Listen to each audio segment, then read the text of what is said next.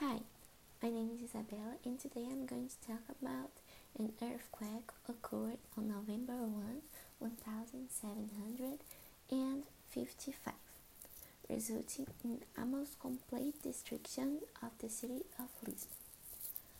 The earthquake was followed by a tidal wave believed to have reached a height of 20 meters and multiple fires, circling having killed more than 10,000.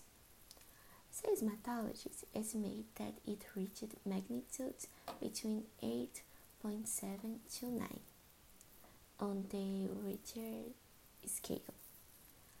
The magnitude of this earthquake contributed to the total of destruction of the city. Thus, many of those who did not die in the landslides and fires died as a result of the tsunami and flooded this part of Lisbon. The earthquake had a great international repercussions.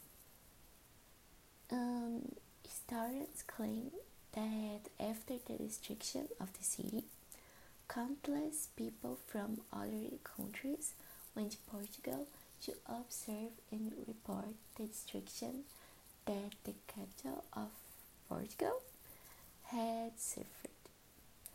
And to finish, I will read a little part of a narration by a historian about this disaster.